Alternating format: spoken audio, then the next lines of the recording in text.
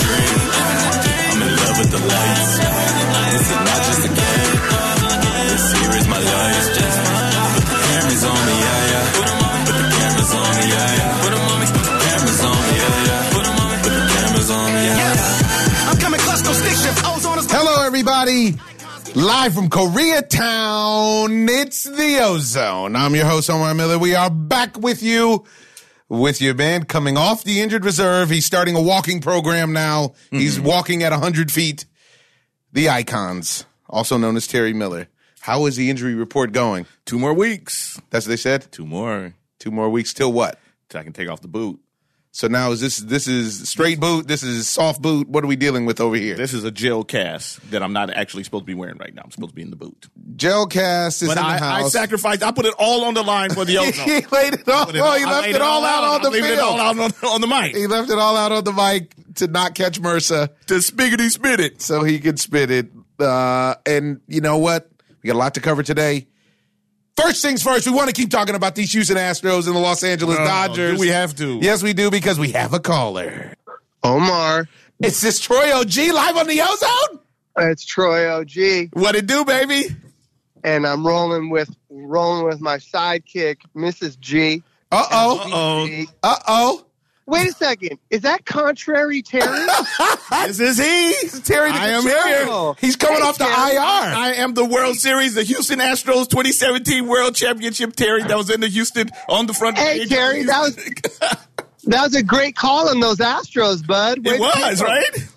Way to pick them. I was dead on. I was sitting in 2017 with Omar behind the Astros dugout, and I remember seeing Carlos Correa and Bregman on the on-deck circle, and someone was in the hole, and they were talking about the pitches that were being thrown. And I remember saying, damn, these dudes communicate so well.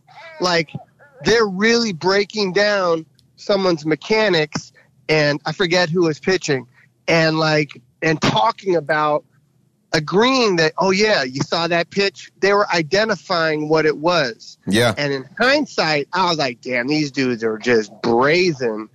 It's really disappointing. It's disappointing being a Dodger fan because I spent 4 months eating my feelings and put on about 10 pounds. How did they taste? But,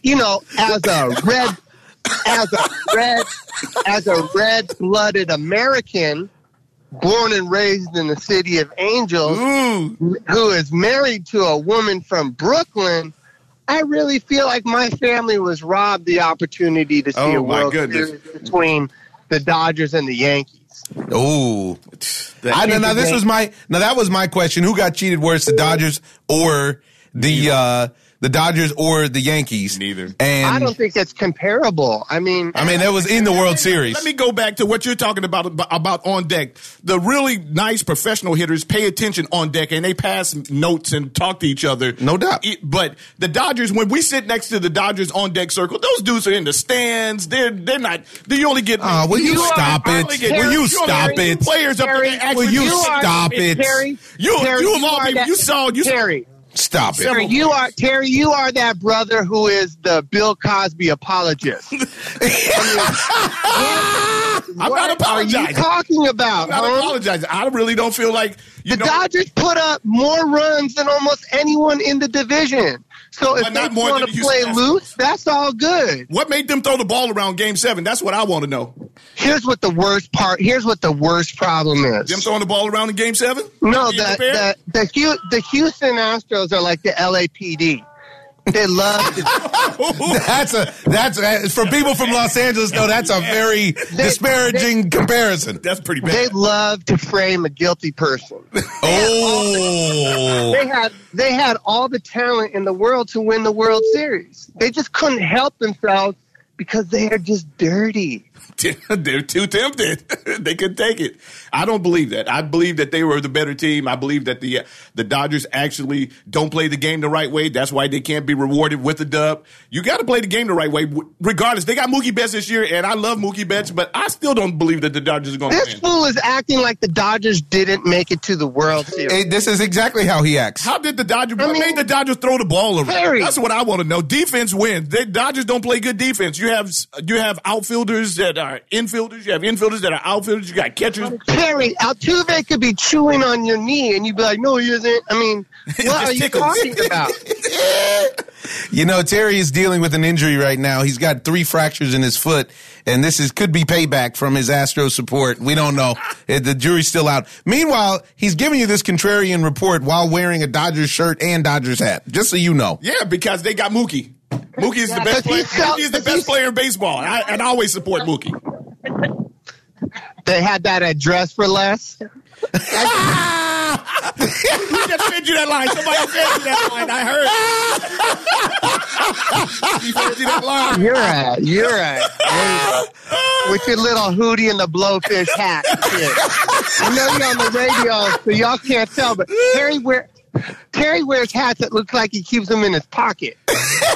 Hey, and that's how you keep it 100. I don't want to be fashionable. I want to represent. I want to be real. Fool, like it's been. You are such a hater. You're like, you know what? I don't know about the Dodgers. You know, the Dodgers have been dominant. You do not win your division so many years in a row. Well, why didn't they beat the Nationals if they're so dominant? Now listen. That's not to say, obviously, that they don't have. There's some problems going on, no doubt.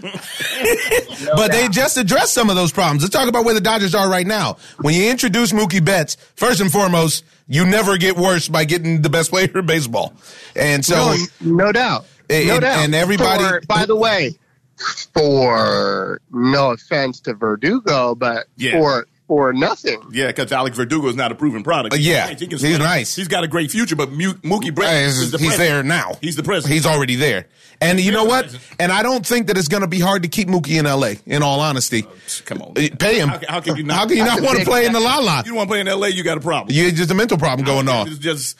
That's a big check to write, but it's a big check. That's a check. They got it, and they have it. You got to get rid of some of the bums. Here's my conspiracy theory. The McCourts, when they got subpoenaed and they had to turn over everything to the divorce court, they had a Russian psychic on payroll that they were giving $300,000 a year to in Boston, whose job was to send positive energy towards the Dodgers. So I think that to spite us, they asked the Russian clairvoyant to send bad juju at the Dodgers.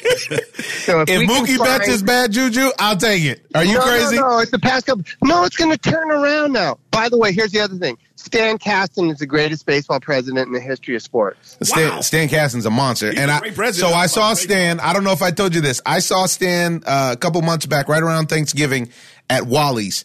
And I was having dinner, and I saw him and his wife. I said, Stan, what's up, man? He hung his head. He said, you know what's up. I feel like a loser. I said, geez, Stan, I mean, what can you do? It's not, you guys lost a couple years, but it's not over.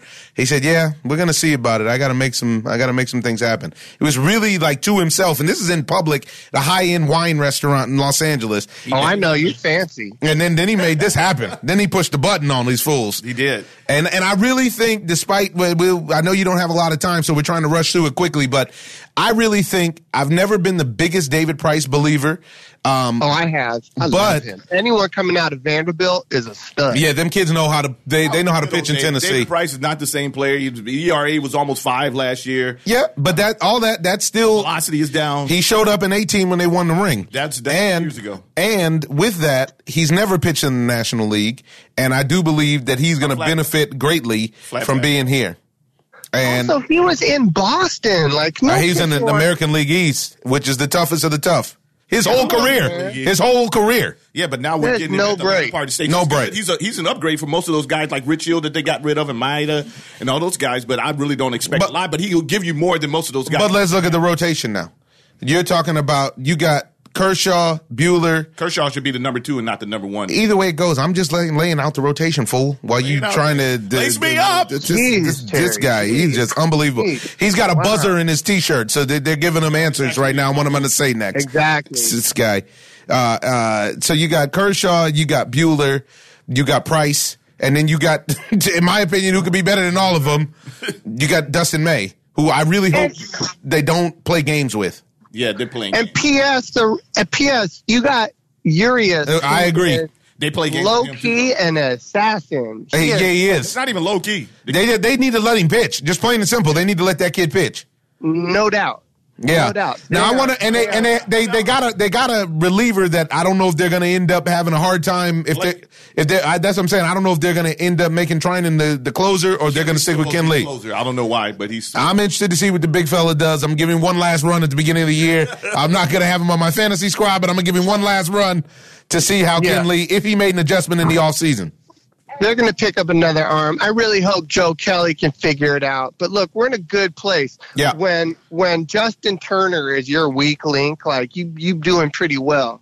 I think a lot of it has to do with what Terry and I were talking about off mic, which honestly is are they going to play guys back at their right position? Can Max Muncy go to first base? Can now the Gavin Lux? Yeah, you got Gavin Lux that showed up last year. Let's see what his full sample size is like. What's going on with Bellinger? Is Bellinger going to be in center? Is he going to be in right? I think there's a lot to be determined, and spring training is, I think, actually going to be interesting because it's going to tell us a lot this year. I don't think right, and when your division rivalry is Arizona, you're good. You are Gucci with that, even though I have no idea why Madison Bumgarner wanted to sign with them, but. Hey, to each his own. I mean, well, he ain't coming to the Dodgers, and here's the best part: Puig to the Giants. Oh my God, I love it. Yeah, but the Arizona Diamondbacks picked up Starling Marte. That's big. Yeah, Arizona Diamondbacks. I don't know. Look good. Yeah, but I don't know. I don't know. Don't you know about Starling Marte? I think the Padres are a bigger issue than them. If the Padres, you know what? Simone has a question, Terry. Will you stop being so rude? Terry. Hello? Don't ask Terry. What a hater. She wants to get down to where the rubber meets the road. How much pressure is Coach Roberts under this year? He should be under a lot of pressure because he doesn't play. You know what? Unfortunately, he gets blamed for the Dodgers' problems, and it's not him, really, because they're going with analytics, and he didn't play the game like that, so I wouldn't believe that he actually would coach the game like that. Because the analytics really hurt the game. This is why you got Max Muncy playing second base. But there's nowhere in analytics that says bring Kershaw out again in relief, knowing damn well that he's not a relief pitcher. But they might have went with that. Analytics might have said that. But they... that can't be in the analytics. Yeah, that couldn't have been in the analytics. I feel like you won 107 games with him as a starter. I think that hurts you. Max Muncy does the small things wrong when he's playing second base. Yes. Look like, I just feel like it's fantasy baseball when you fall in love with Lance Berkman and you draft him. LB. He doesn't have it no more. He might not have it no more, but when he had it, he was a monster. Yeah. But you wanted to do a heat check. Last thing, I know you got to jump. Last thing. Give me the Pete Rose. Give me the Pete Rose. Well, give me your take. Pete Rose asking for reinstatement. Two things.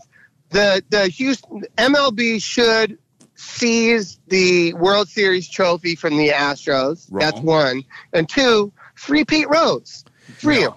You want a free Pete Rose? No. Now here, real quick, before you get off, I want you to hear this, because Terry brought up the ultimate point about Pete Rose. I've been about freeing Pete Rose forever. He got the wrong endorsement recently. Here it is. Donald Trump backed it.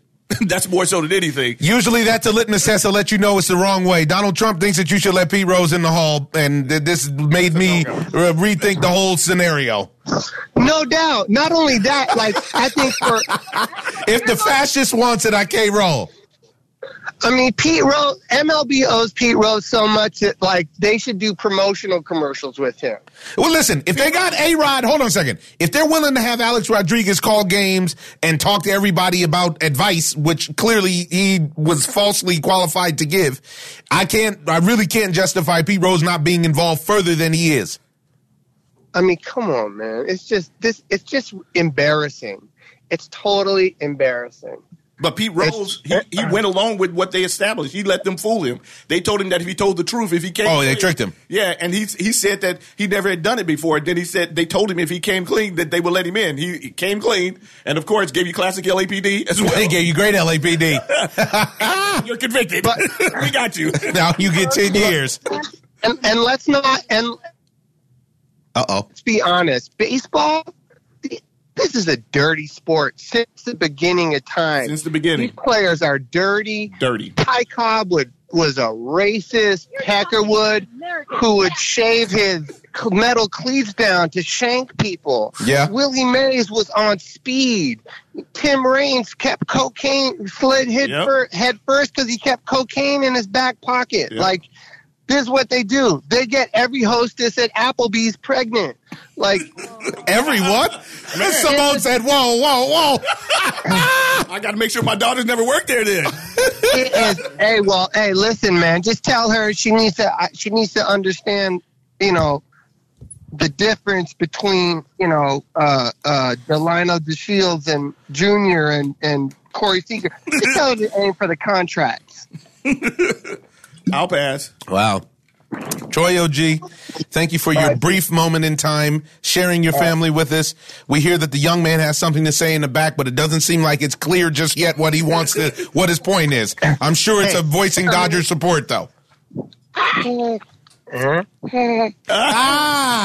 knew he had something to say. I could hear him. I could hear him. That's nice. All right, Troy OG. All right, peace. Love you guys. Bye. Bye. Oh, what a fun way to start off the Ozone. Came in hot. Yeah, OG came in hot. He was ready. He's been on me. He told me he wanted to rip me a new one, huh? Well, he told me since the Astros thing that he wanted to get on, and then when the word got out that the Dodgers were getting Mookie Betts, forget about it. He was like, I got to get on. Oh, come on. This is big news here. I just still don't think that they're going to win, especially if everything I think Mookie Betts in place. I think Mookie Betts is going to help Cody Bellinger so much. I can't speak it. I don't think you can help him as far as up at the plate because his approach is bad. Well, I think that's where you can help him is by recognizing and telling him. Yeah, but see, Justin Turner's been there the whole time. Mm-hmm. Cody Bellinger's competed against Mookie Betts, and Mookie Betts got the best of it with the ring. And I think that composure, pressure off of him too. Well, without question, because now he's the best player on that team. That's it. Yeah. And also, if Mookie can give him information about his outfield play. Mm-hmm. Because one, he can do like he's always done. I mean, he'd have to do for JBJ, but he can do, or Andrew Benintendi, he can make up that when you're out there with somebody who's a better athlete than you and that actually has a mastery of the position, they can always help you raise and elevate your game without question. Now, the only difference to me right now is that I would use Mookie in center instead of. I would too. But the only thing, then the argument against that as well is center fielders usually get hurt. Yeah, but what can you do? That's a job. You go for it. But what are they going to do with this plethora of outfielders again? Freaking Gavin Lux, dude. I don't know what they're going to do. They're going to move some guys around. Yeah, because you got Jock Pederson out there still. Now, Jock is still out there. Now, how about that trade that didn't go through? You got A.J. Pollock. Yeah, they got too many guys. And Jock Pederson gave you 36 bombs in platoon work.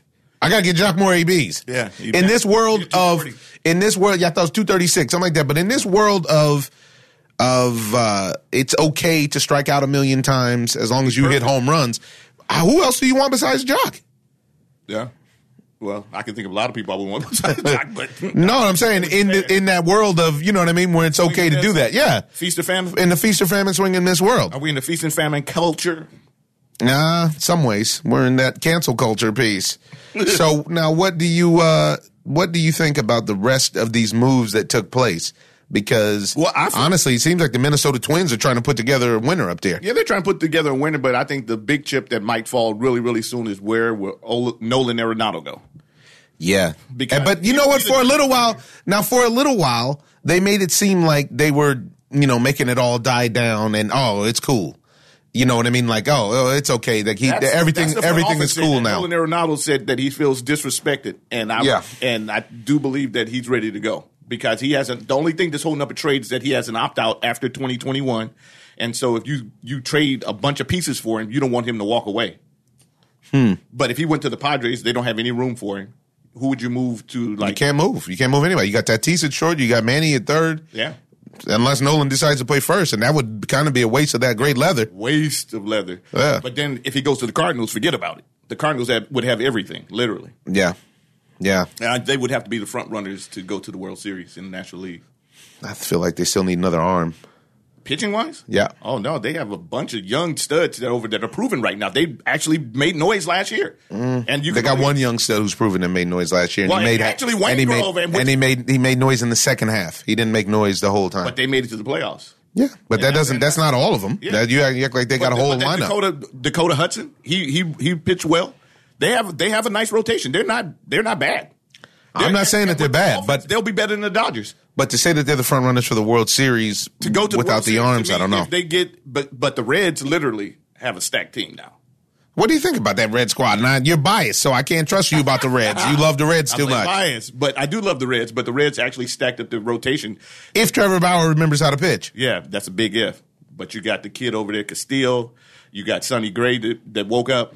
Yeah, Sonny Gray seemed like he worked on something with his his mechanics or Now something. Joey Votto actually has offensive support. So Is it too old though? Is it too late? but this is the thing. You don't have to. Does he depend just on want to him. walk? You don't have to depend on him like that now.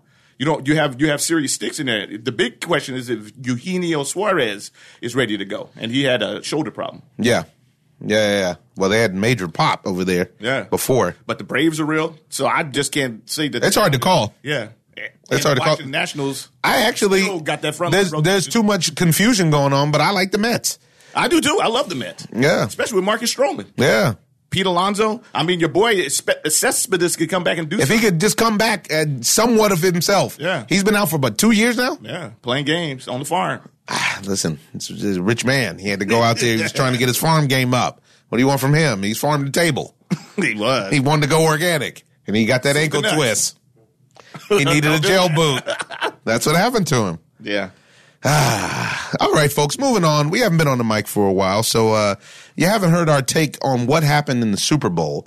Want to put together a discussion for you.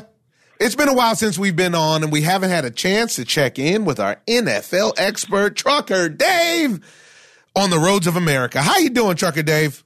I'm pretty good. What's going on, fellas? Oh, man, you know what? We're nursing T on the injured reserve. He's trying to get himself back together. They're going to shoot him up before the game and going to see if he can tough it out. I might test dirty. Like Juan Gonzalez now. Yeah, Juan God. Why you got to make me like Juan Gonzalez? I don't get a lot of injuries. I'm not like Juan God. Juan God. That's terrible. We're trying to get a maximum of 6 podcasts out of Terry this whole year. We're hoping he can play up to his contract. Had to do something from Hawaii, huh? Have to do so. Exactly.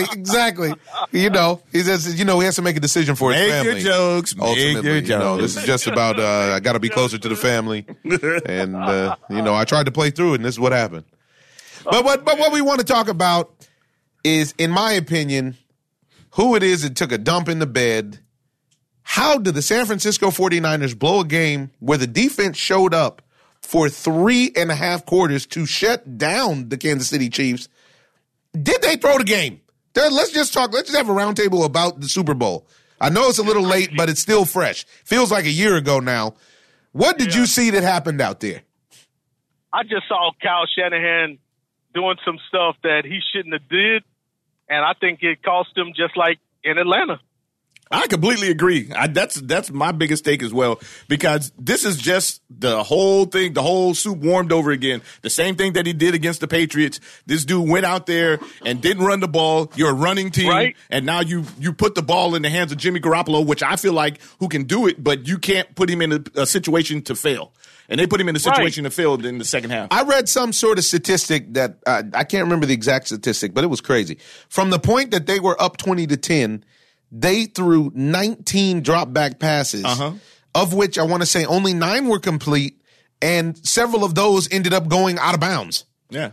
Like, it was as if they did everything they could to keep the clock frozen to give Pat Mahomes the ball. And Kansas City put the pressure on him. Yeah, but once did. Pat Mahomes threw the pick at 12:33 in the fourth quarter, that should have been lights out. Lights out. I That agree. should have been lights out. I totally agree. And then they want to go hard on Richard Sherman, and I was looking at it the opposite way. Like, for this guy to come back after an Achilles injury and even to be out there and to have his team in the Super Bowl. 1 week before that, he made a big play against Minnesota. Sure did. So, hey, what do you expect from this guy, man? It's still People can't just want the take anything controversy. from his career.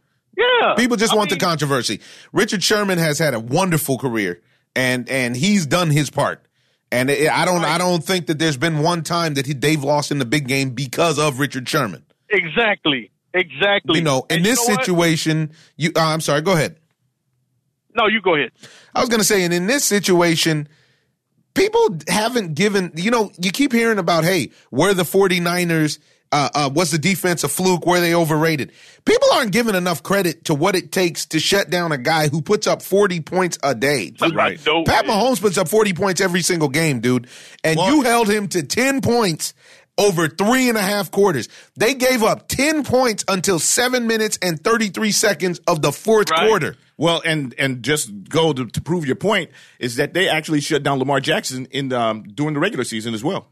They shut down. Yeah, they did. I mean, they're the real deal. But how many times can we stop? Exactly. How many the stops coach put them in a situation to lose, and they lost. I mean, literally, you got to run the ball. Exactly what happened. Because Kansas City, they didn't stop Deebo Samuels. Yeah. Keep the ball. No. And they stopped running the jet sweep. Yeah. Stop running that sweep, which was unstoppable. Which then opens up the pass. And then what about these bad calls? Yeah. There wasn't a lot of calls, but there was key bad calls. Word. That George Kittle offensive pass interference before halftime was enormous. Especially after you saw what Kyle Rudolph had done. Come on, man. Yeah, I know. It was really huge, man. Kyle Rudolph gave you the Heisman. Man. Yep. So there you go. Just like that. Season's over, man. I mean, just like that, the season's over, and we got Pat Mahomes as the MVP, and he shouldn't have been. Not in my opinion. He didn't have a good game. He didn't. No, but he made some big plays on that 3rd and 15. That was huge. Yeah, that was huge, man. That was really, really huge. What he did, and but Williams running amok was huge. I know, and him catching the ball out of the backfield also. Yeah. And him scoring when he didn't really score was huge. Right? That was terrible. What is going on? What is the point of replay if we're going to keep getting all of these things wrong? Just like how to kind of just to support, but kind of cross-reference in the NBA, Dame Lillard had that insane streak that he just went on. Right. And then they cheated him with a goaltending call at the end of the game. Got it wrong and kept it wrong, and then came out with an apology later. And I don't blame Dame. Dame came out and said, man, nobody want to hear that bullshit. Yeah. Yeah, exactly, man. And he said it plain, he said that. Like, and how are you going to be mad? These politics in sports are huge. I think they fined him, but I don't think it was as they didn't usually you miss a game or something like that. I think they fined him a nominal fee, but it's just unbelievable. It really is, man. Well, what do you guys think about these Dodger moves? Oh, this is what we were just talking about. I like the way the direction the Dodgers are going. They needed a move. They made a big move. They are taking a page out of the Angels book though, because they have a surplus of outfielders, and we're going to see what ends up happening there. I want to know, where is Tom Brady going to end up? Because the statement that Robert Kraft came out with did not seem supportive, in my opinion. Well, they're saying that they're going to build a luxury tax. Well, and you know what else he said? He said, well, we think he should exploit free agency. And so then if he comes back and we make it, we come to an agreement, we'll know that this was the right place for him, and he'll know this was the right place for him. So basically they want to lowball him. That's what they're saying. Hey, but it's just two things that's going in his favor. One is Dak Prescott's contract with him wanting $40 million, which is ridiculous. I mean, because if you put Tom Brady behind that line, even as bad as he is now, he could do something there. Or if you release Jimmy Garoppolo, like they're talking about, it won't be a cap hit. And if he played there in San Francisco, I think he would do good in San Francisco. Any team that's got a good offensive line and a halfway decent running game. Well, and short passes. If he could step into the San Francisco situation, he can give you that Peyton Manning. Yeah, Jimmy G's problem was Jimmy G couldn't get the ball down the field. You know, even though he has a hose, he just can't seem to have the confidence to get the ball down the field. This is once again going back to that play to Emmanuel Sanders. It should have been Deebo Samuels, because Deebo is actually fast. Emmanuel Sanders is not that fast like that anymore. But he was still behind the defense. He was still behind the defense. He was behind the defense, but those passes, those deep passes are far and in between. You got to have he has a good arm, but it's not precise. So, no, but that's what I'm saying. Deebo would have been able, even with a bad pass, Deebo probably could have caught that pass. That was like 6 yards out, T. Deebo got burners, man. I don't care if you got burners. Fastest people in the league. That's 20 feet. You're talking that's too far. That's think it was too 20 feet out. That's I think too the far. defense could've got That's it. too far. He threw the pass. He was about 3 yards behind the defense, and the pass was 5 to 6 yards past him. Debo would have had it. You got to make that pass. So You got to make that pass. I agree. That's not on the. But I just didn't feel like it was a bad call because I wouldn't want Emmanuel Sanders on the fly route. I would want Debo to go. No, I don't think it's a bad call. He gets behind. He got behind the defense. How is that a terrible call? It's a terrible throw. Everybody else, because we want to all put of the the guy other who has prime the potential of catching that ball in that situation. You had the potential to catch the ball if you get behind the defense and the ball is there. Not right now. yeah. Everybody has a potential to catch that ball if the ball is there. If the ball's not there, pass, man. you got to make that You got to pass. make that pass. There's no excuse for that. And that interception that he threw that was high over the middle. Unacceptable. What, you talking about the one where he closed his eyes? He threw that high over the middle. That was a big play in the game right there, You know what was bigger than that was that 3rd down and 5 where he threw that incompletion. Sure was, Well, and they Chris didn't Jones run the knocked clock, and they couldn't, and the clock didn't run. That was key. And That this is was huge. another coaching problem. It is. because you need to milk the clock. You got a nice lead, milk the clock. Got a nice lead, a 2-score lead. Yeah, and you have two. I don't know what happened with Matt Breida because he averaged more yards per carry, I think, almost than everybody in the league this year. But all of a sudden, you're not giving him the ball.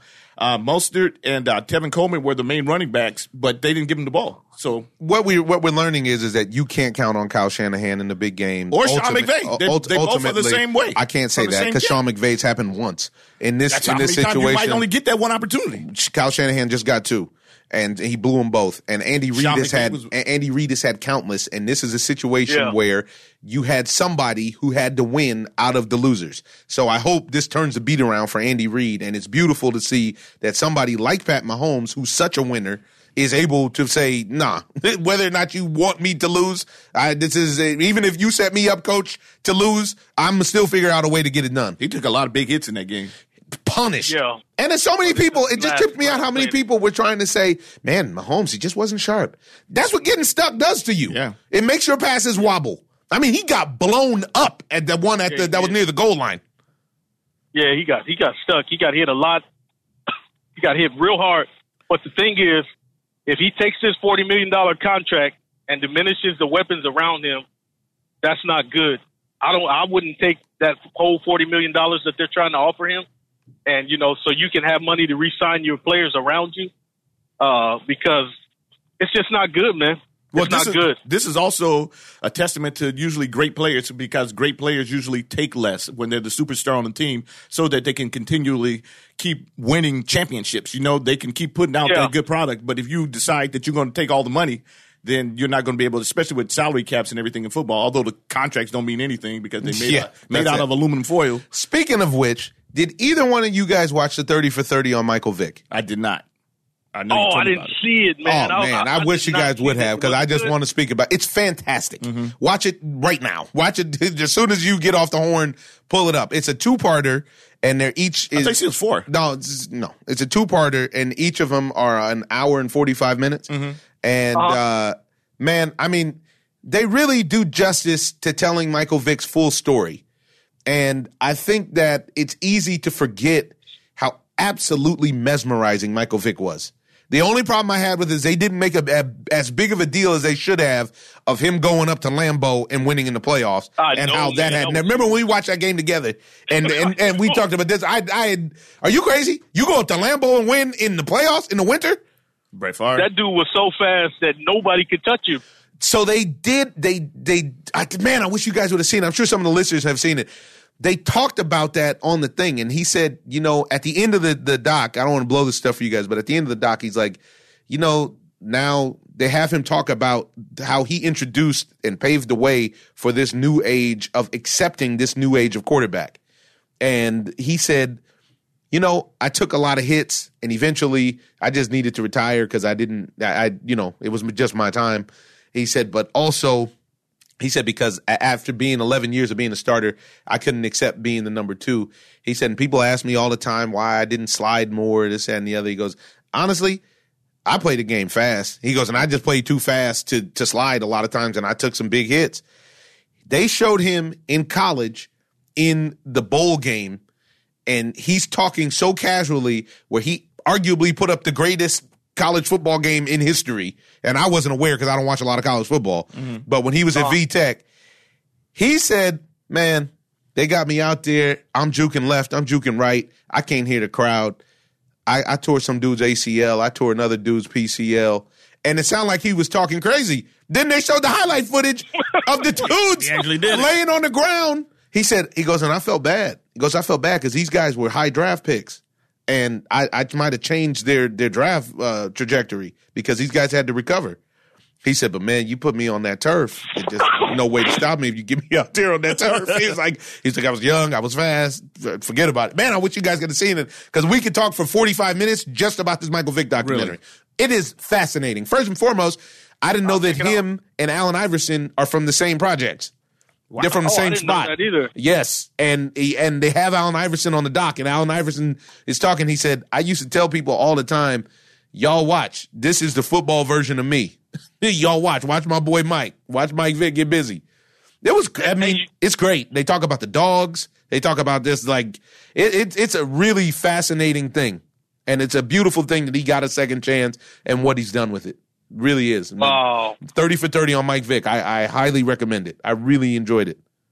What I like about him is that he's supposed to be mentoring Lamar Jackson, and he talks about it on the doc. Really? Oh, he does. Yeah, he talks about it. He talks about how important it is based on what he had and who he had. He actually talked about Dan Reeves. He talked about how positive of an influence Dan Reeves was, and how Dan Reeves gave him a gift when he first got to Atlanta, and it was a set of golf clubs. And he said he walked in the office. He said, "What is this for? I ain't never golfed a day in my life." And then he reflected when he was in the middle of his trial with the dogs and everything. He said, "Man." He goes, I was just thinking to myself, man, I wish I would have took advantage of coach's golf clubs because he was trying to do something for me that would have kept me away from all this. It has his boys on there that got him caught up. It has, I mean, it's an in-depth look, really in-depth look. It was great, man. I have to go back and check that out, but I don't think he's a quarterback that changed, the whole thing about running quarterbacks.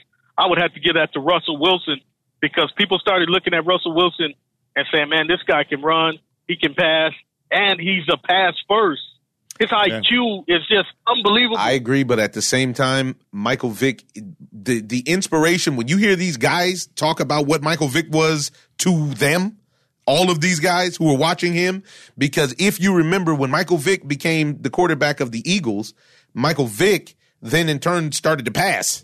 And he was actually more pass first, and he was sharp. But speaking of that, though, I always go back to Randall Cunningham. Randall Cunningham was the one who started that out more so than everybody. And nobody ever really speaks about it, and he was devastating. He had a hose. He sure was. He had a hose. And he passed first, and he took off, and then the league had never seen anything like that where a guy could just get out the pocket and just take off. But once again, they take too many hits. I think this is something special about Russell Wilson because he takes a lot of hits, and he's still in the league, and he's still, he can roll. He can roll hits well.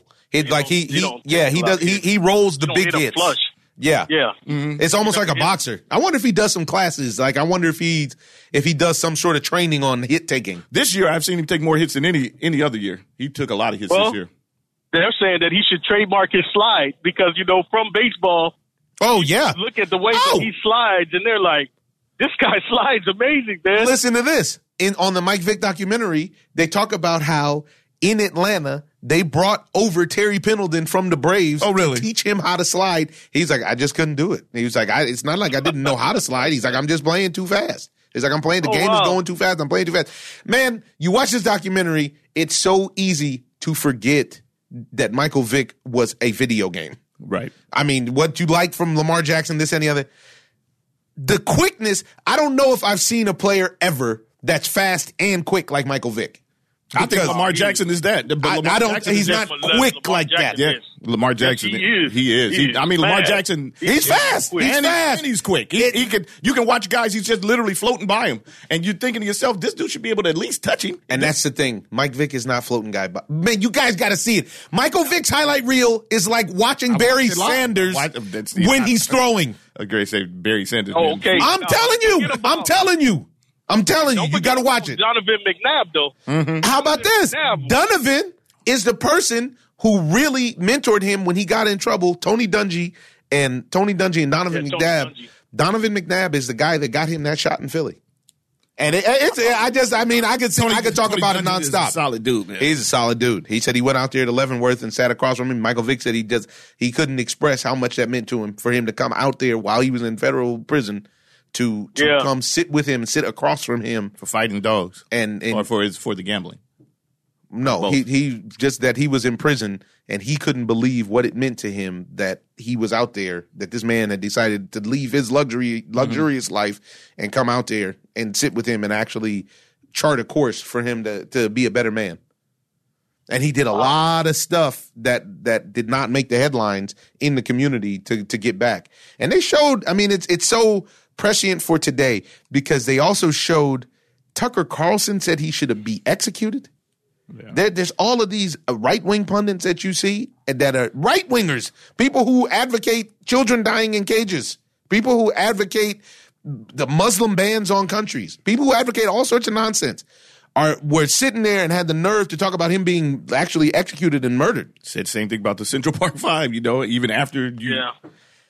Yeah, but that's not the same. That even though it was wrong, that's not the same thing because they were accused of beating and raping someone. I can understand how you get that sort of thing. A guy like the president who even actually finds out that they're innocent, still won't recant. Yeah, but I'm talking about the guys that were actually on the documentary who called for him to be executed for his activity with some dogs.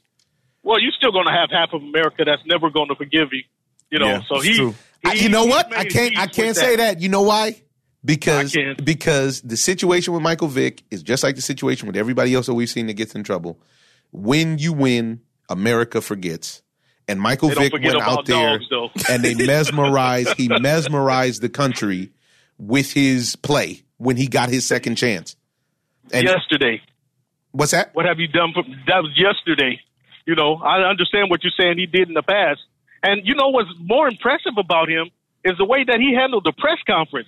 When he went off the script on the press conference, was like one of the best press conferences that I've ever seen in my life. Same thing goes for the 60 Minutes interview. He did a 60 Minutes interview with James Brown.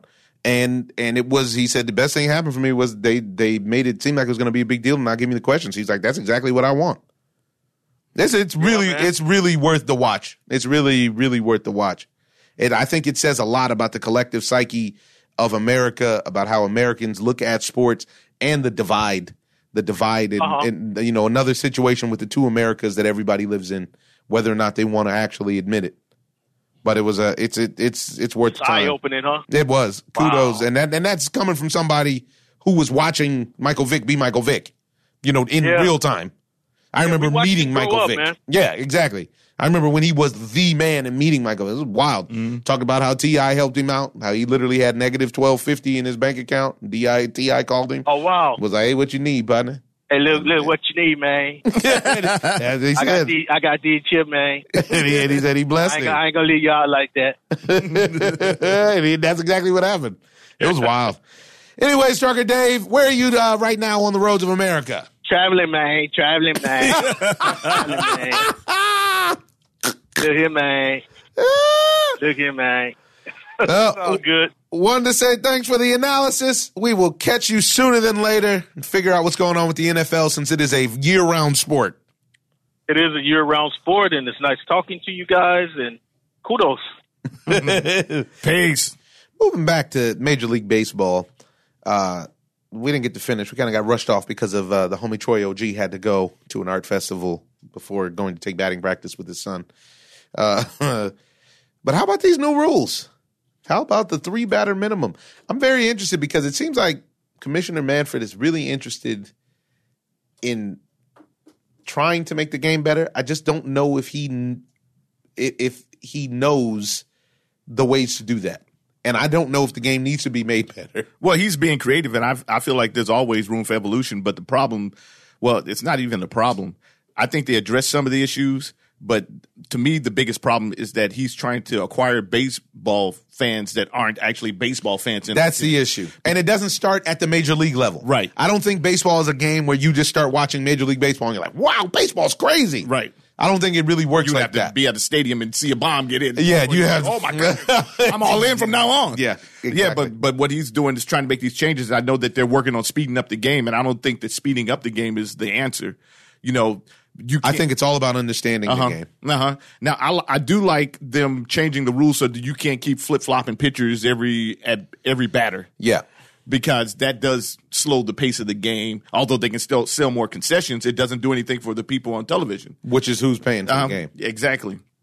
And so they don't really need to work on actually speeding up the game in a sense. But if you're going to have a challenge, you said that now you're shortening the time down. The coaches have less than 20 seconds to make that call.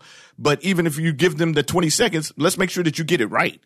Because we saw a lot of times last year where they got it wrong and it was like a pissing contest because they would never acknowledge that it was wrong and just say, okay, we got it wrong. Now everybody in all of sports is using the whole angle of, you know what, it wasn't enough to overturn the bad call. And that's a lot of times it's not true.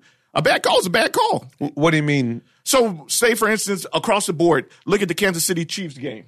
Yeah. The Kansas City Chiefs game where Damian Williams went across the line and just helped. Oh, but his foot was out of bounds, and they're trying to say, well, that wouldn't have changed. Yeah, and they're also saying that it wasn't enough to change. They didn't have a. Oh, right. Yeah, and that's what I'm talking about. Clear and convincing. Exactly, and baseball does the same thing. They'll say that a call wasn't enough. Now, what they are talking about ushering in pretty soon are the robotic umps, which I think that might help the game, honestly. Really? I don't know how they're going to incorporate the regular umpires and the robotic umps, but we see the umpires who are making the ball that much harder to hit, and it's already crazy hard to hit.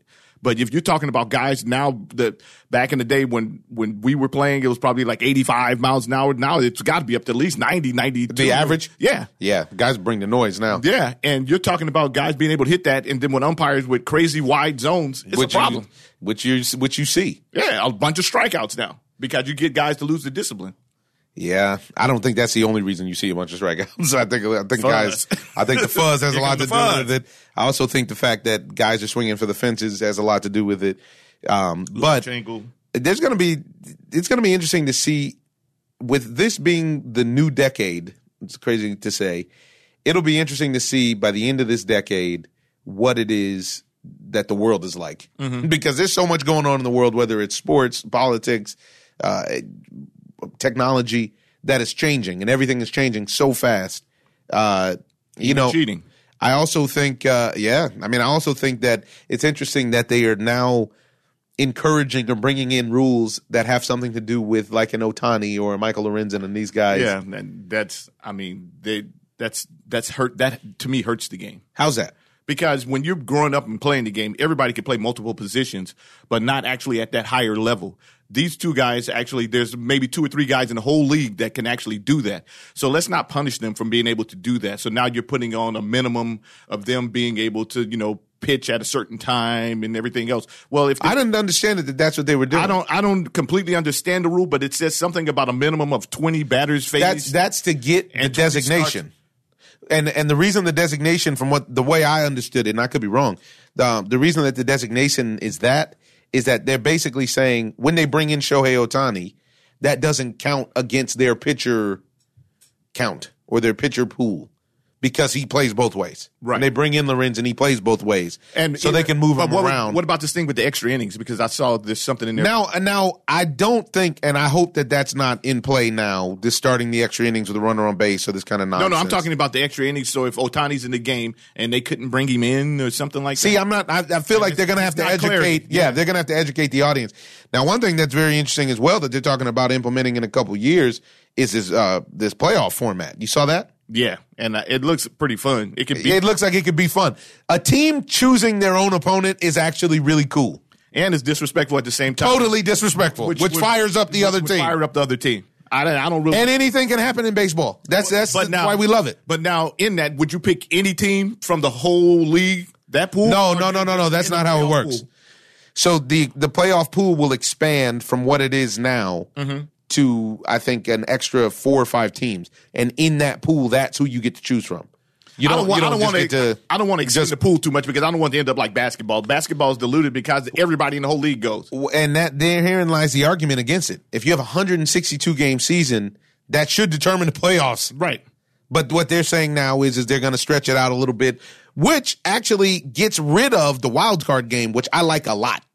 Well, that winner-take-all game is real. It's high pressure. Well, and then what's going to hurt as well is that then the other team gets a bye. And that's not good for baseball. I don't think buys are, it's not good for the quality of baseball is what he's saying. That buys don't necessarily help you in baseball. No. You actually need consistency of play. And if you're not playing, if you get to take off a week or something, that's going to hurt you. This is like me going to spring training all over again. I don't think they're going to take. I don't think it would be that long. Well, but I don't know. Off a bye, and if somebody's in a 5-game series, how long are you going to be laid off? It's the best of 3. It's not the best of 5. And the way that they stretch it out, trying to milk that money. Well, I mean, close to a week. I don't know. Come on, this is the thing. I don't know. Child. Well, we got a couple more years before we have to figure it out. How about your boy Mike Bolsinger suing the Astros? Man, that's you love the Astros. Man, that's so You're petty. in love with the Astros. That's so petty. No, he's out the league. How is that petty? Because he didn't just face the Astros all the time. He stuck the joint up even when that was the last straw. Yeah. So he's going to have to justify all the other games that he didn't win in. You can't just hold it against the Astros. What was his ERA against the Astros? 6,000. Transylvania 6,500 is what his ERA was. Now, did you see Jose Altuve and Alex Bregman apologize? And what was your take there? No, I did not get to see it because that just happened. Let's listen to it then. Yeah, they just apologized a few minutes ago, right? Yep. I gotta try to find it. Hold on a second. There it is. Ernie, you ready? Mm-hmm. Probably got an ad.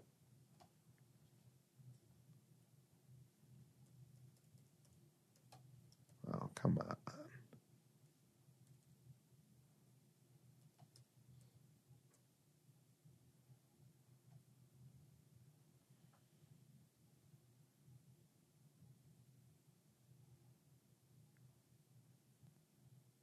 You found it? Yeah, I found it.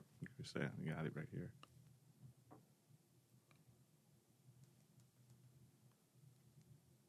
Part of spring training.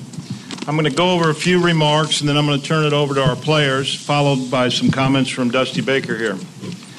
Last month, when MLB announced the penalties to the Houston Astros, I issued an apology to our fans and the city of Houston. I want to say again how sorry our team is for what happened. I want to also repeat that this will never happen again on my watch. That's Jim Crane. Want to move on. If you want to find this, you can find it at MLB.com. And here is Phenom Alex Bregman, who actually came up and made his bones in that World Series. Speak on behalf of the players. I have some brief remarks that I'd like to share with y'all. I am really sorry about the choices that were made by my team, by the organization, and by me. I have learned from this, and I hope to regain the trust of baseball fans. I would also like to thank the Astros fans for all of their support. We as a team are totally focused on moving forward to the 2020 season. Thank you. Thank you, Jane, and thank you, Alex.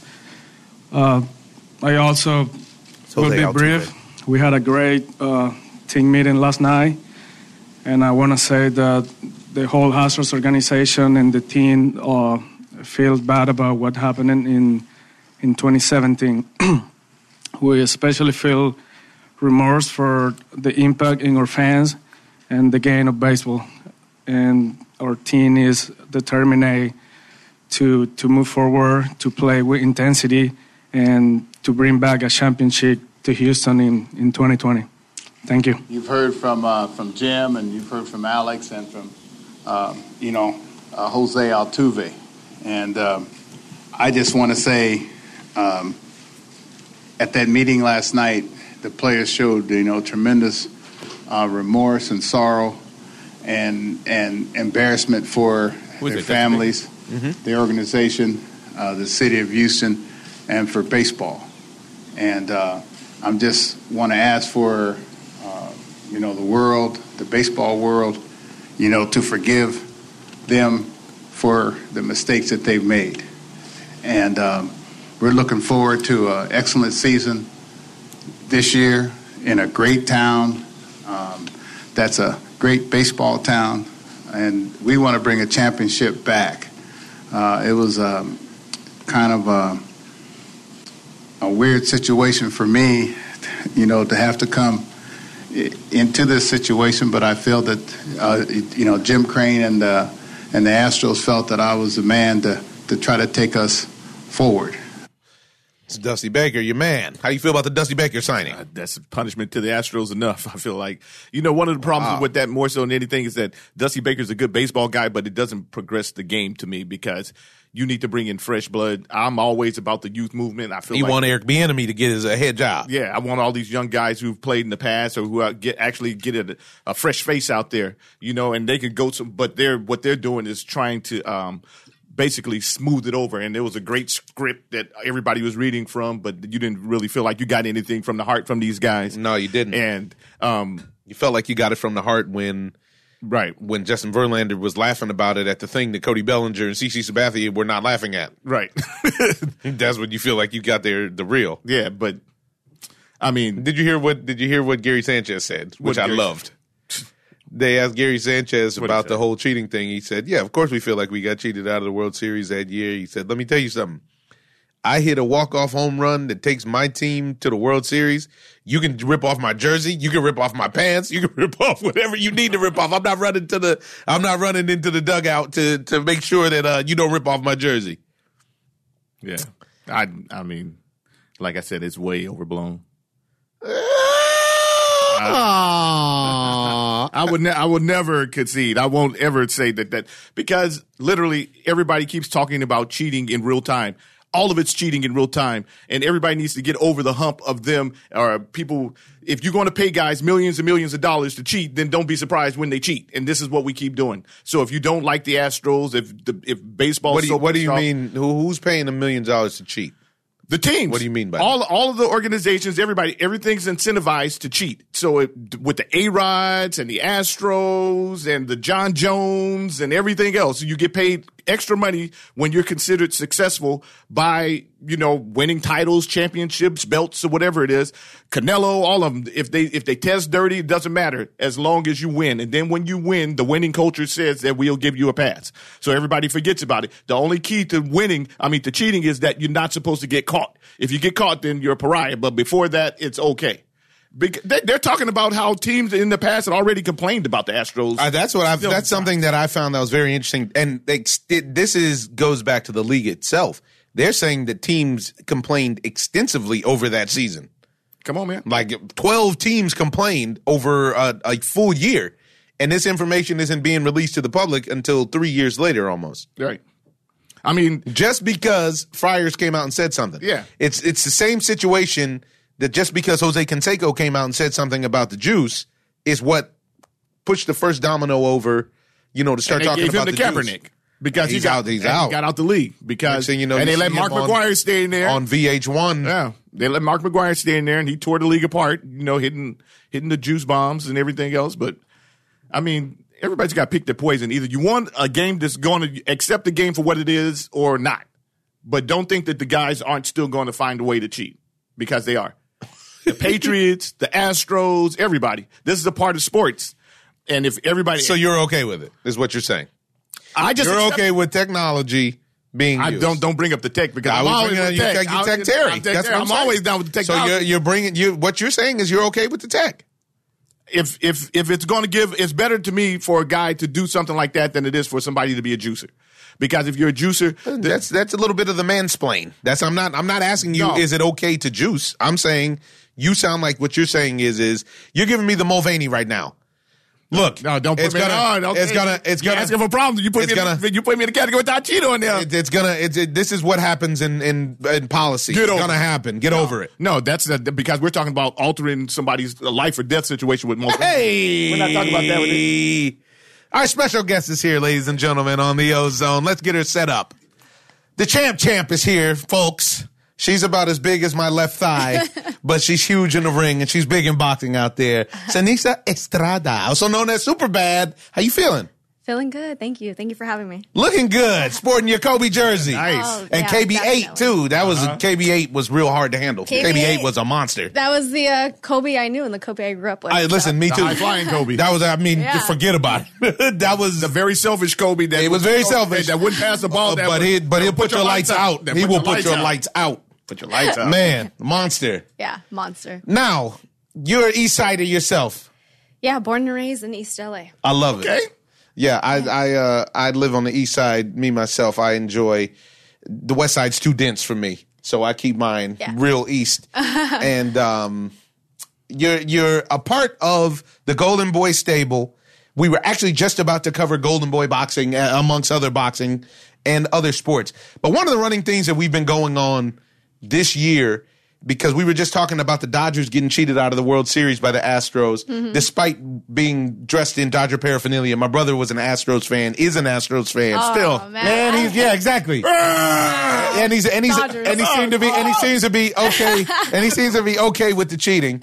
But in general, just so you know, coming in, the theme that we go into in society is how sports is supposed to make people have an equal playing field. That's why in sports, in boxing, they have weight divisions. This is why they have different levels and leagues and so on and so forth. And sport is supposed to be the part of society that makes everything fair. And then you get to compete when everything is fair. Right. Unfortunately, nowadays, sport seems to have been blurred and crossed over into the lines of where you're incentivized to cheat. Yeah. And we watch it over and over and over. It doesn't matter whether it's sport or politics or whatever else. Winning is the ultimate enema to any problem that you have in America. If you win, people seem to be able to forgive your transgressions and so on and so forth. We were waiting for you to come in to talk combat sports top to bottom because I purposely didn't buy the John Jones fight this weekend.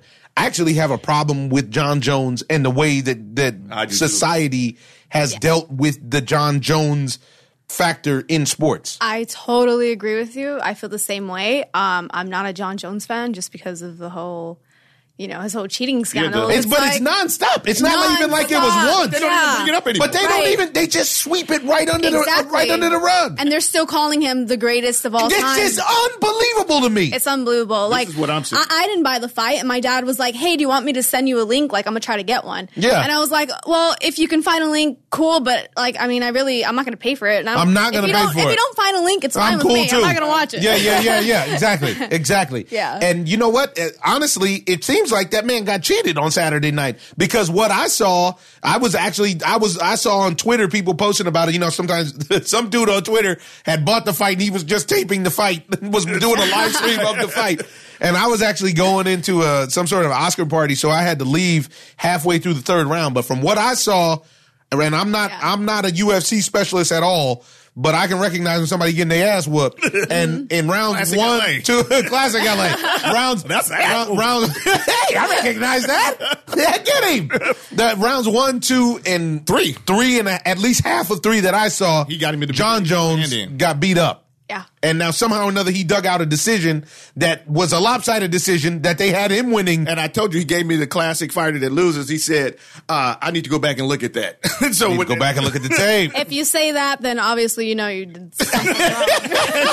I have to go back and look at the tape to see who won the fight. You should be confident. Like, not even to have to. But I don't understand that. I don't agree. I'm not a fan of anybody who once got busted for PEDs or, But the part is, you just said it, the part that trips us out is they just act like it never happened. You get to a point where for some reason, after it happens and you have to write out the scandal. Yeah. How you write out the scandal is critical. Right. Because if you write it out and you admit it, chances are you're out of the league. Right. If you write it out and you deny, you have some other side. Oh, it was my cell phone. This T-Mobile service must have caused some elevated testosterone levels. I don't know. Yeah. And if you just keep playing that, especially if you're a draw, because then the commissions start to bend the rules for you. John Jones he's like UFC's big baby, except for he's really good. And how many times he got popped for coke? He got popped for speed, I think. And PDs twice. And the juice twice. Yeah. I mean, he messed up Daniel Cormier's. Ruined Cormier. I mean, his mindset. He ruined his mind. Yeah. Made that man break down in the ring because he just couldn't believe that he couldn't get over the hump of John Jones. Yeah. Multiple times too, and they're still acting like it didn't happen. Well, and the problem with combat sports is that because when you get in there, it's a life or death situation. Yes, and somebody could really, really get hurt or killed. Yeah, or killed, and you're out there on the juice. Deontay Wilder on the juice is. You put Deontay Wilder on the juice, and people's lives are in danger as is. Right. And you put him on the juice. Some of these big thumpers like that. Are you crazy? Come on. That's murder. That's murder. That's what he said. That's what he told us. Deontay was on the pod, and we were talking about it because that was right when he was about to fight, I think, Stiverne. It was Ortiz the first time. No. And then they canceled it. Remember? Yeah, that's what I said. He was about to fight Stiverne because Stiverne was the replacement for Ortiz when Ortiz got popped juicing. And I was telling him that I felt like his growth as a boxer had been stunted because there was a period where he couldn't get rounds. Because everybody that he was supposed to fight, it was like 3 guys in a row got popped juicing, and it ended up postponing the fights. That's true. And Terry said, "Wow, man, can you imagine you on the juice?" He said, "Yeah, dog, that's murder." And agreed. Like first you had to kill somebody. No, it's murder. It's murder as soon as he takes the needle. That's so funny. Yeah, in sports, I feel like everybody wants an advantage somehow. Right. Whether it doesn't have to be PEDs, just everybody wants some kind of advantage, especially in boxing too. Like no matter what it is, like everyone just wants the advantage. Like for example, with me and my team, like I've never had that type of mentality. Like I just sparred a few days ago against this girl from Australia. And she outweighed me by like 15, 20 pounds. Big girl. She was like 3 inches taller, 4 inches taller probably. And she was like, oh, all I have is 14-ounce gloves. And I spar with 10 or 12 ounces. Right. So my trainer's like, oh, no, hold on. Fuck that. Hold on. He's like, he went to the locker room and tried to find me some 14-ounce gloves that were my training partners. So I used the 14-ounce gloves, and I was like, all right, I got 14s. Like, I'm not going to go in there with 12s and you have 14s. Just that little 2-ounce advantage. Right. I don't want her to have an excuse after and say, oh, you had your gloves are 12 ounces, mine are 14, you know? Yep. It's just little things like that. Like, I would never even want somebody else to have, like, that type of advantage. Right. To, you know, and then, you're in the minority case, there. I would have the advantage because my gloves would be a little bit smaller. Yeah. I don't want that, you know? Right. But it's just, I don't know. Like, it's just some athletes just want that advantage of, like. It's when the competition goes too far. And in boxing back in the day, I remember Tito Trinidad had the cast on under his. They said that his wraps were molded like a cast almost. Yeah. You remember? Oh, I don't remember. I remember Margarito. For example, I don't Margarito. Yeah, I remember Margarito, but I don't remember that Tito Trinidad. Tito got caught with that. I think B-Hop made him change his wraps or something like that. The way that he wrapped his hand when he fought him. Margarito was through that whole time where he was like putting cement. Almost ruined Miguel Cotto's career. Yeah. Definitely. Life. Yes. Yeah. His training camp was at our gym at that time. Is that right? At that time, yeah. And he was, we saw, like, we just saw everything. And when it came out into the media, Margarito's trainer told the media, oh, it must have been one of the kids at Montebello Gym who, like, wow. I swear to God, under the bus. It was you. It was me. How old were you at the time? I was like 14, 15. You're like, hey, Antonio. It was that little girl right there. She put cement in your bag, you know, but he blamed us. He was like, yeah, one of the kids must have dropped it in his gym bag and we accidentally put it on his hand. Like, no. Yeah. It's not right. But cheating has just gone too far in sports now, whereas, you know. It's gone from advantage to, I mean, and there's an argument to be made that it's monetarily based. Mm-hmm. Because the kind of dough you're talking about, it puts you in a position where it's like you're too big to fail. You know, and when you're talking about hundreds of millions of dollars, John Jones's life has not changed based on of him. If anything, it's gotten better based on while he's won, even through the bad means. Now, what my question is, I don't know. You had the fight for what was my man's name? Damn, I can't even remember his name. You had the fight for John Jones' opponent. I only saw half of the fight, which I thought that guy won. Seems like John Jones got a decision. A couple people told me, yeah, you got to take the champ's belt, blah, blah, blah. I don't know about that because seemed like he came out. I saw him sock John Jones in the stomach and knock him down and looked like he was taking the champ's belt. Dominic Reyes. Now, with that, though, we're looking at a scenario where did we see the real John Jones who was actually vulnerable and fallible, or was that just the fact that Reyes was that ready? I think Reyes was ready because he came out there. He was confident. He wasn't afraid. Most of the guys come out there when the lights come on, they get intimidated. Yeah. And this dude came out there and started chunking them. Woo! He was ready to go. Yeah. And that's what I wonder, though. This is always the question when you deal with somebody who has a history of cheating, which is when they finally get off of it, when you finally get A-Rod off the juice, he can't make contact. We saw A-Rod without the juice, and he shouldn't be in professional sport. He should not have been in professional sport. So now you're talking about a guy who's made damn near $1 billion and held back countless other people who could have been in the major leagues. Because they've been taking it since high school. At least. Yeah. He might have been prepubescent on the juice, as far as I know. I don't know. But I know I seen him in the boxing gym, and it was not impressive. I can tell you that much. But I digress. Anywho, let's talk about you. What's up, champ? You came through. Speaking of advantages, you stepped up. You like to fight bigger girls. You picking on bigger girls. You guys seem like, you and Marla seem like y'all had real beef. It seemed like you guys actually didn't like each other. And then you went out there and did that work. With 3-minute rounds, we've had a lot of conversations with women boxers about the difference between the 2-minute round and the 3-minute round.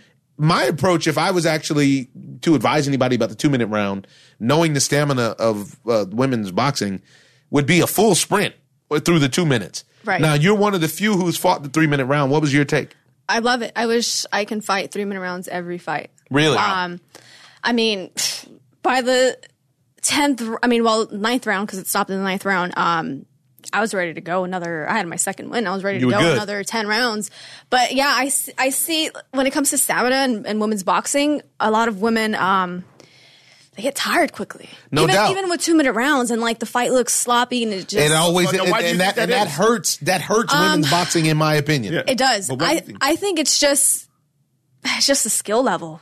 Yeah. And it's just a skill level, nothing besides that, really. I think, I don't know. I feel like they just have to go out there and hurry up and score their points and land a bunch of punches because it's only 2 minutes. And of course, their technique isn't that well. Right. They don't have good defense as it is, so it just makes it look even worse. Now, when you train, do you train 3 minutes, 5 minutes, or what is it? I train 3-minute rounds, yeah. But, I mean, I can't always fight 3-minute rounds. Like, my next fight, I'll be defending my WBC title, and WBC is against women going 3 minutes. They say something about the studies and, like, our brains are, like, thinner and, I don't know, bunch of bull crap, whatever. You're not buying it. Yeah, it's like women in the MMA, they go, how many minutes? What is it, 4-minute rounds? Yeah, they MMA, they do the 5-minute rounds in UFC, but then I think they go 4-minute rounds. You're getting elbowed, you're getting kicked in the face. Like, I don't see the difference in women's boxing. I mean, I don't know. I feel like there's just not enough of us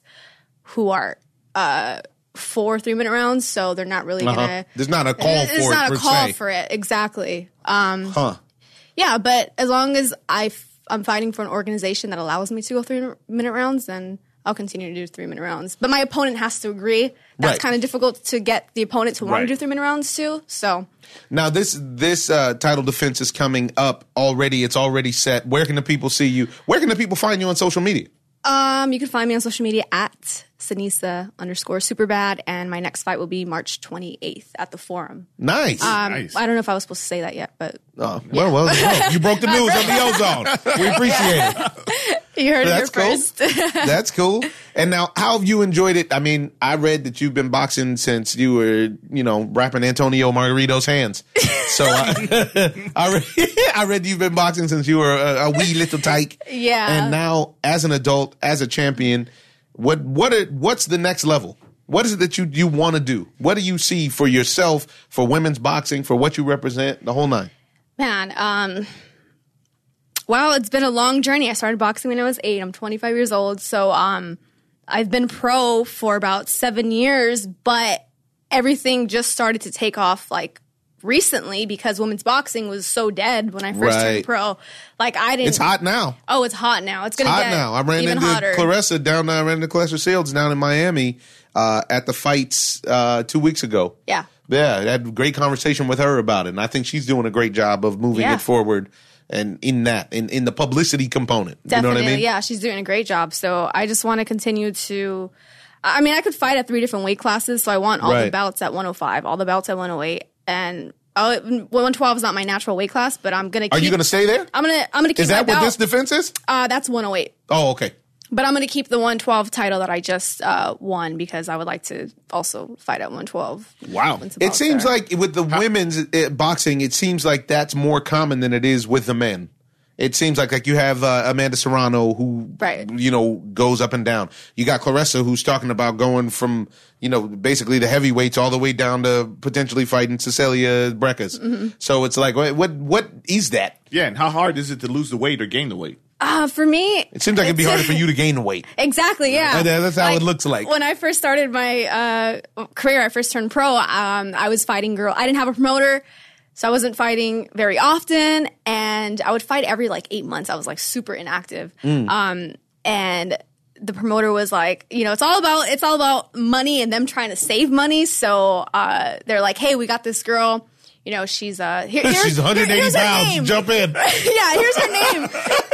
Basically, so I look her up on BoxRec, and I'm like, me and my team are like, holy shit, this girl's like a freaking bantamweight. She fights at 120 something. Like, what is this guy trying to do? So then, they're like, basically, it's just like a take it or leave it thing. Like, you want to fight or you don't. Or you don't. So I was going in the ring fighting girls who were outweighed me by 20 pounds, 25 pounds the night of the fight.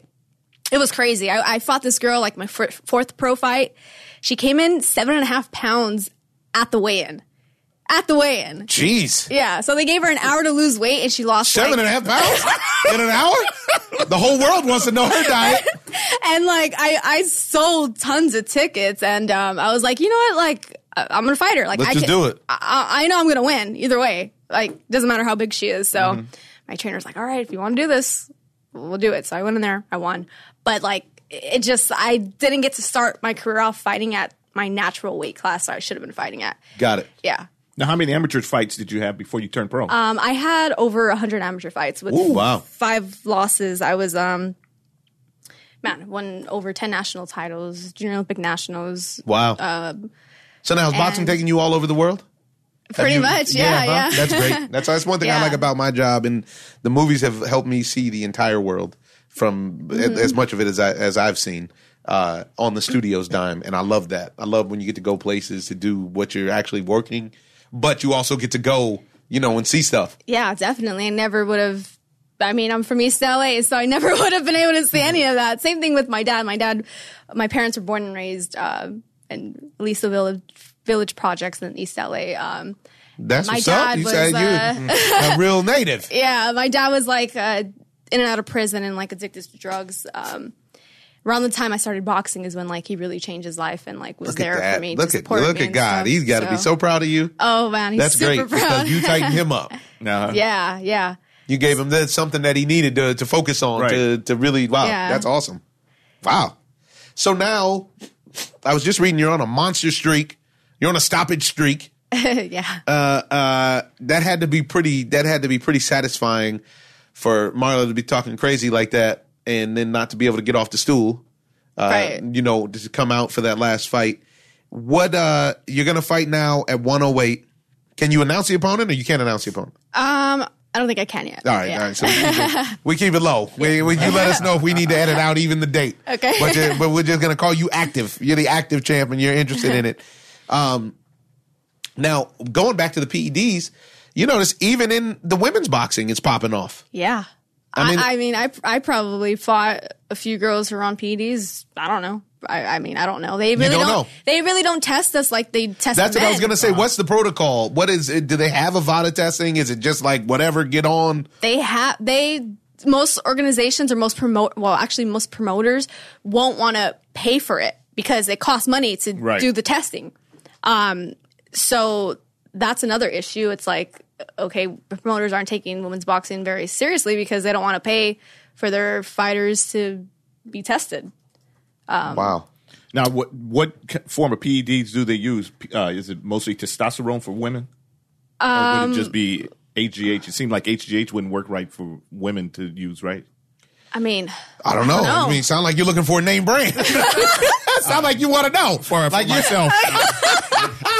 I am injured. I do need to recover. You're asking too many questions. You sound suspicious. Oh my goodness, that's funny. No, but you had the scenario that just happened. That unfortunate situation where all the girls were saying the fight against Alejandra Jimenez. Yeah, right? that Alejandra, and they were saying that they thought they were implying that she wasn't a woman and blah blah blah and blah blah blah. But then down the road, and Mauricio Suleiman he came out and spoke against that practice. But then down the road, the next couple days, there was a test that came up dirty that she actually tested positive and cost Franchon. How do you say Franchon? Cost Franchon her wig and her belt. She pushed her wig in with the PDs. Oh my God! And now, but this is what we talk about. We talk about a lot with boxing on the show. We talk about a couple things that we think are important. One is boxing, combat sports. You guys are the only ones without a players' association or a union. Mm-hmm. If you look at any other sport, there's a union which then uniforms rules, uniforms customs, and so on and so forth. Provides health care, blah blah blah. There's none of that in combat sports. You're really on your own for whatever happens in there. And sucks. In that, it sucks. And you're taking a lot of risk, and it's admirable that you guys are still able to even do that. Right. And two, I wanted to know your take on open scoring. Open scoring. Have I? Meaning that the score during the fight. I always say that literally boxing is the only sport, the combat sports are the only sports where you don't know who's winning. Yeah. I can't imagine going to the park and playing a basketball game and literally the buzzer ends and I lost by 15 and I was like, oh, I thought I was up. Right. This is the only sport. It's the only sport where you don't know. Right. And to me, that whole scenario of, well, that's part of the suspense. You don't know who's going to get the card, blah, blah, blah, blah, blah, blah. Mm-hmm. To me, I don't think that that's worth it for what we see with a lot of these suspect decisions because we're seeing it more and more. That's true. And they actually made a lot of noise about that with the UFC, with John Jones, with this card. Everybody in the establishment tried to act like, oh, yeah, no, clearly you won, champ, blah, blah, blah. Then they heard the crowd booing, they heard everything, and they said, well, we got to get this together. Yeah. We don't want to turn into boxing. Because even Joe Rogan wasn't even complaining about it during the fight. He was talking about, he was pumping it up, how John Jones could turn it up at any second, and how you have to watch out for him and everything, as the dude is destroying him. Mm-hmm. And then he complained. He was adamant. He was upset. Actually, after the fight, he was upset about the scoring. And I'm thinking to myself, you weren't complaining about it during the fight. Mm-hmm. You guys were trying to lean everybody towards John Jones, who wasn't actually winning the fight. And if you could see the scores, then I just think I feel like it's a way for them not to be accountable in a lot of ways. And then it's also a way for them to keep the money under the table. And, and then when you see a lot of these, when you go to the World Championship fights, you see a lot of these referees. I don't know what it's like at your fights, how it's been when you fight for the belts.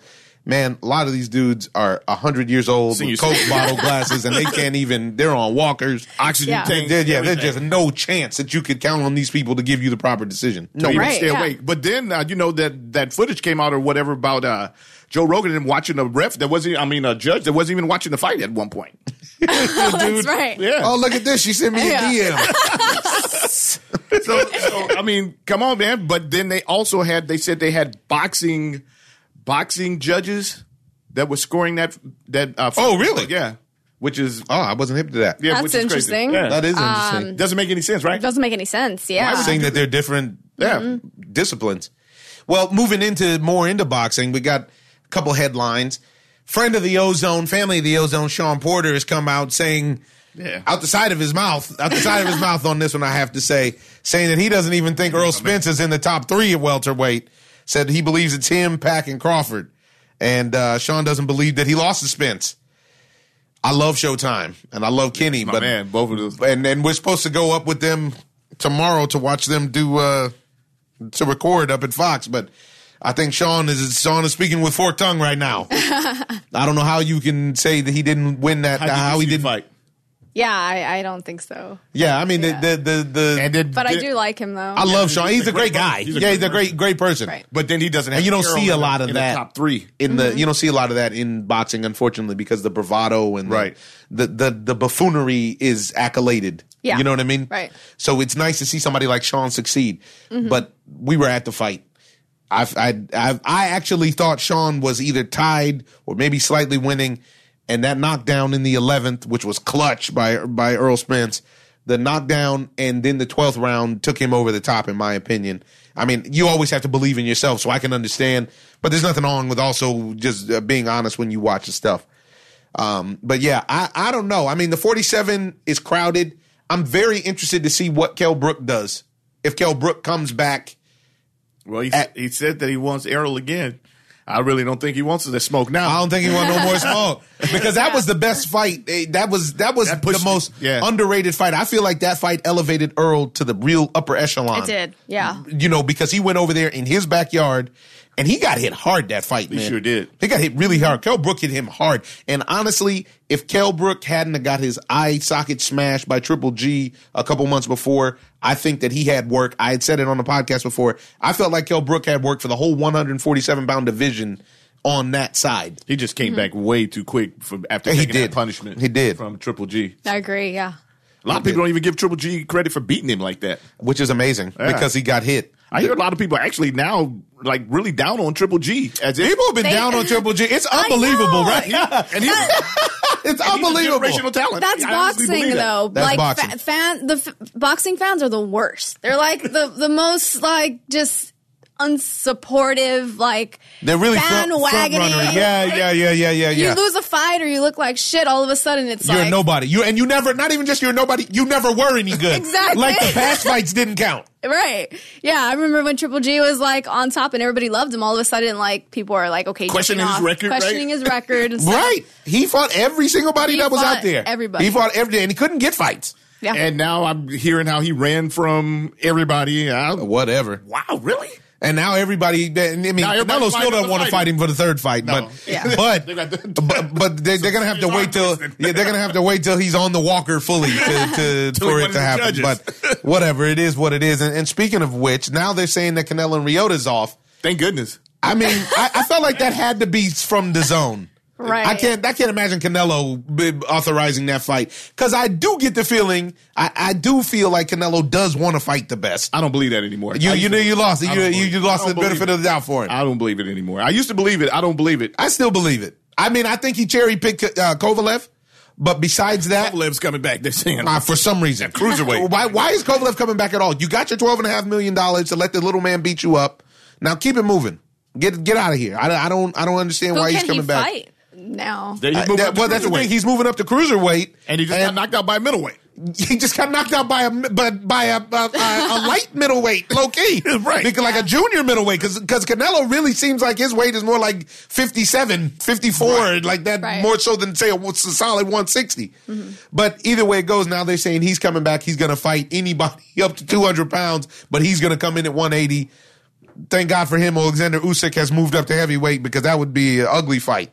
Really, really ugly. I don't know what it is. Boxers are the last people to recognize when it's time to go. But they are saying that Canelo is expected now to fight Billy Joe Saunders or Callum Smith, which I do believe are both acceptable fights. I still personally don't understand why he just doesn't run the division at 160 if he's the baddest man at 160. You want to fight the Charlos? I want him just to fight one Charlo. He didn't got to fight both of them. just fight the one. Get that smoke for one. Just fight the one that's the champ at 160. Just fight Big Charlo. Got his belt. Yeah.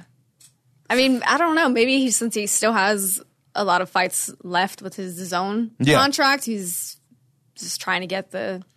Listen, it's big money. Yeah. If they're going to give me $40 million to go fight somebody in Japan that nobody's ever heard of, that you're going to win.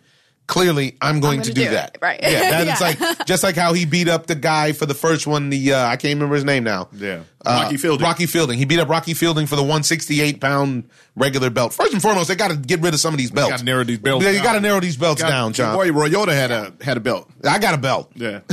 Calvin Klein. I'm working on the 300-pound Calvin Klein belt. I don't think anybody's going to take it from me. I don't know. But you know, there's so many belts. So if this is the route that he's going, I think that he would be able to silence a lot of the detractors by fighting the people with the real belts, the main belts at these divisions. I mean, you beat up Benavidez if that's what you need to do. Right. Beat up Billy Joe Saunders, beat up Callum Smith, beat up Charlo. If that's what it is, that's what we're here to see. Right. You know? And but they put him in a situation now in a position that he can cherry pick his fights. Yes. And how many guys actually hungry enough to want to go out and fight against that high caliber? I can understand in the female pool because it's not that much talent, but overall with the guys, there's enough talent out there for everybody to have competitive matches. And they sure are. You guys just scraping the bottom of the barrel just to find somebody to get a win from it's not good for. Well, see, but that's why I don't think it's him, because given the idea that DAZN has their format in whatever country that they're in. Exactly. They're working a subscription package. So if Ryota is the man in Tokyo, and just because I don't know him here, but that's going to make more people subscribe to the Zone, then I understand that logic from DAZN and from Canelo. That play at that. I understand that play at that point. I think that's exactly what it is. I don't think Canelo's afraid of anybody. He's a bad man. He's only getting better every fight. He's in his prime right now. Like he's a beast right now. He's the best he's ever been. But like I said, I think it's the whole DAZN kind of trying to figure out who he should fight when. That way, the strategic subscribers, component. Where are they? Yep. He fights this guy in Japan. Everybody from Japan's going to subscribe. Right. Yep. Or, and that's what when you sign that contract, that's what you're signing up for. And you have to know that no matter. Then you got to listen to loudmouths like us talk about you fighting a nobody. You know what I mean? Which, if I had my 375, I really wouldn't care. You can say whatever you need to say. Go out and fight somebody downstairs. Go out and fight what security guard. Exactly. Give me my $40 million, punk. No, dude, you're going to prison, actually. Can I get my belt?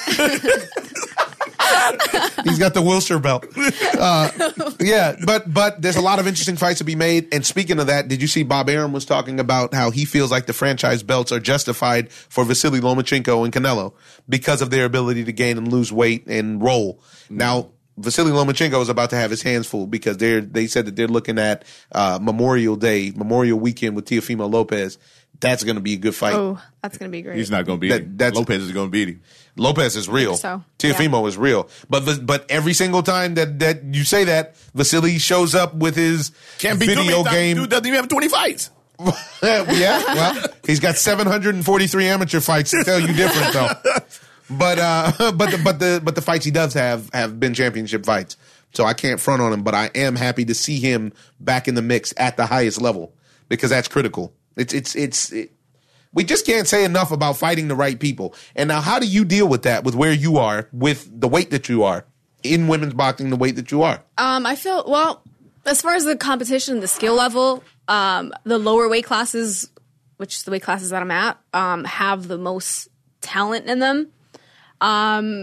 It's just being able to fight those world champions like when I want to. Like this fight, I wanted to fight world champion for 105-pound title, so I can have a title in each weight division. That's awesome. That didn't happen. So I'm defending my title hopefully in May. Like it's just a lot of things as far as like with my promoter that you have to work out and stuff like that behind the scenes. But yeah, I mean. And how are you dealing with it from the business component? Are you happy with? Do you feel good? I mean, I see you have a sponsorship. Speak about your sponsorship that you have, your clothing sponsorship. I see they got with the winners. Yeah, my clothing sponsorship with Ruka. It's a great company, and I never knew how to say it. I always thought it was RVCA. That's why you let me say it. I thought it was. I was about to call it. Clothing company. No, I was about to say RVCA. I was confident about it. I didn't know it was Ruka. It's Ruka. So the V is actually a U. Yeah. So, nice. Yeah, it's an awesome company. I met them about 5 years ago, and man, they're just good and they people believe. To work with. Yeah. I also got approached by Nike, but like Nike wasn't willing to put up the money. Like all they wanted to do is like here merchandise. What am I going to do? How much Nike stuff can I wear? Right. Like I'm not going to. Yeah. And you got to maximize. This is one thing that I've learned in my 20 years living and working in the public eye. You have to maximize when you can. And right now you're hot. People love you. People love to watch you. And get yours. You know what I mean? Get yours. Stay focused, and obviously you are. That's why you got multiple belts that are real belts. But get yours while you can. That's how it works. Definitely. This is not a long-term game. It's you know what I mean? Yeah. Definitely. You're not going to, 20 years from now, you're not going to be boxing. That's exactly what I say in like our negotiating with my fights and stuff and trying to get like the pay that I deserve and like equal pay is that, you know, every promoter is going to have a fighter right after the next one. There's another one, another one, another one. And you got one fighters client. Only have one career. It's That's like it. I gotta you got one client. Make the best decisions for myself and as far as being paid equally and stuff like that. That's like the biggest struggle right now in the sport is just being paid equally in what I deserve. 100%. Yeah. And, you know, I spoke to Clarissa about that when we were down in Miami. And I think that the demand has to be made. It's 2020. Right. The demand has to be made for what you bring to the table. Exactly. Now, in every business, they're always going to try to make you believe that you're worth less than you are worth. That's just the principle of business because they want to make the most money that they can. But ultimately, the old adage is that you are worth what you accept. And it's the truth of the matter. Yeah. You know, and it's time to prosper. Yeah. You know? And I feel like, you know, like equal pay and getting paid what you deserve isn't going to change for women's boxing for everybody because not everybody is. Right. That's it. Not everybody's the champ. Exactly. Not everybody is like capable of just being able to ask for that amount and stuff. It's leverage. You have to have the leverage to make demands. And it's about, you know, but at least those top females who do have a following and who are very skilled and have, you know, marketing ability and stuff like that should be getting what they deserve. Now, do they look in your contracts at all, your social media following or anything like that? Because I know they use a lot of businesses are using that as a model. And contracts with boxing, they don't do that, but they know that matters for sure. For sure. Because I was like, I was selling, I had a big fan base and was selling a lot of tickets to my fights before I signed with Golden Boy. When I was fighting on Tom Loeffler's cards. Yeah, that's the first time where we saw you. I think you were there at the Avalon. When he was up there, I do believe when he was doing his Hollywood Fight Nights, right? No, I didn't fight there. I fought at the Forum like 4 times. Oh, that's what it was on the Superfly. Superfly. On the Superfly, that's where it was. Triple G cards. So when he broke your boy's back that time, that's where we saw you. What? Yeah, when Triple G broke that cat's back, and he hit that guy, he knocked him out with the body shot. Oh man, devastated. And the whole stadium. My goodness, my goodness, wow, that was crazy. It was crazy. Willie Monroe, I think it was. Willie Monroe, yeah. Willie Monroe, right. yeah. I think that was the Monroe fight. Man, wow. Yeah, that's where it was. That's where it was. So even back then, you know, so signing with Golden Boy, like they knew I had that following in LA and like obviously with the big promoter behind me, it would grow, you know, across the nation, hopefully across the world and stuff. So that's it. You just have to keep pushing it. Yeah. That's it. One step in front of the other. Well, it's been a fantastic edition of the Ozone. You have anything else you want to offer? Anything else you want to talk about to let people know about you, where they can find you? You told them already they can find you online. Do people come to watch you work out? How does it work? Actually, yeah, I'm going to be having a open workout soon that I'll be announcing, and it'll also be the grand opening of our new gym. We have like a private gym. So, what city? But in the city of Bell Gardens. Okay. Yeah. So, I'll be having an open workout, and then people can come and sign up, join the gym. So, yeah. There it is. We'll keep an eye on her on social media, on Instagram. We'll put out posts with your, you know, you can share it, people can share it, and people know where you are. Cool. All good. Thank you so much for coming. Thank you. I really appreciate it.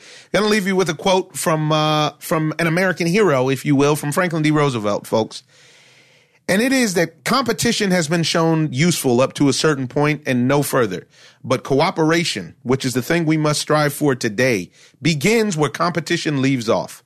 I'm your host, Omar Miller, folks. This is the Ozone. Remember, we're all in this thing together, so treat each other well and as you would want to be treated. This is the Ozone. Ozone.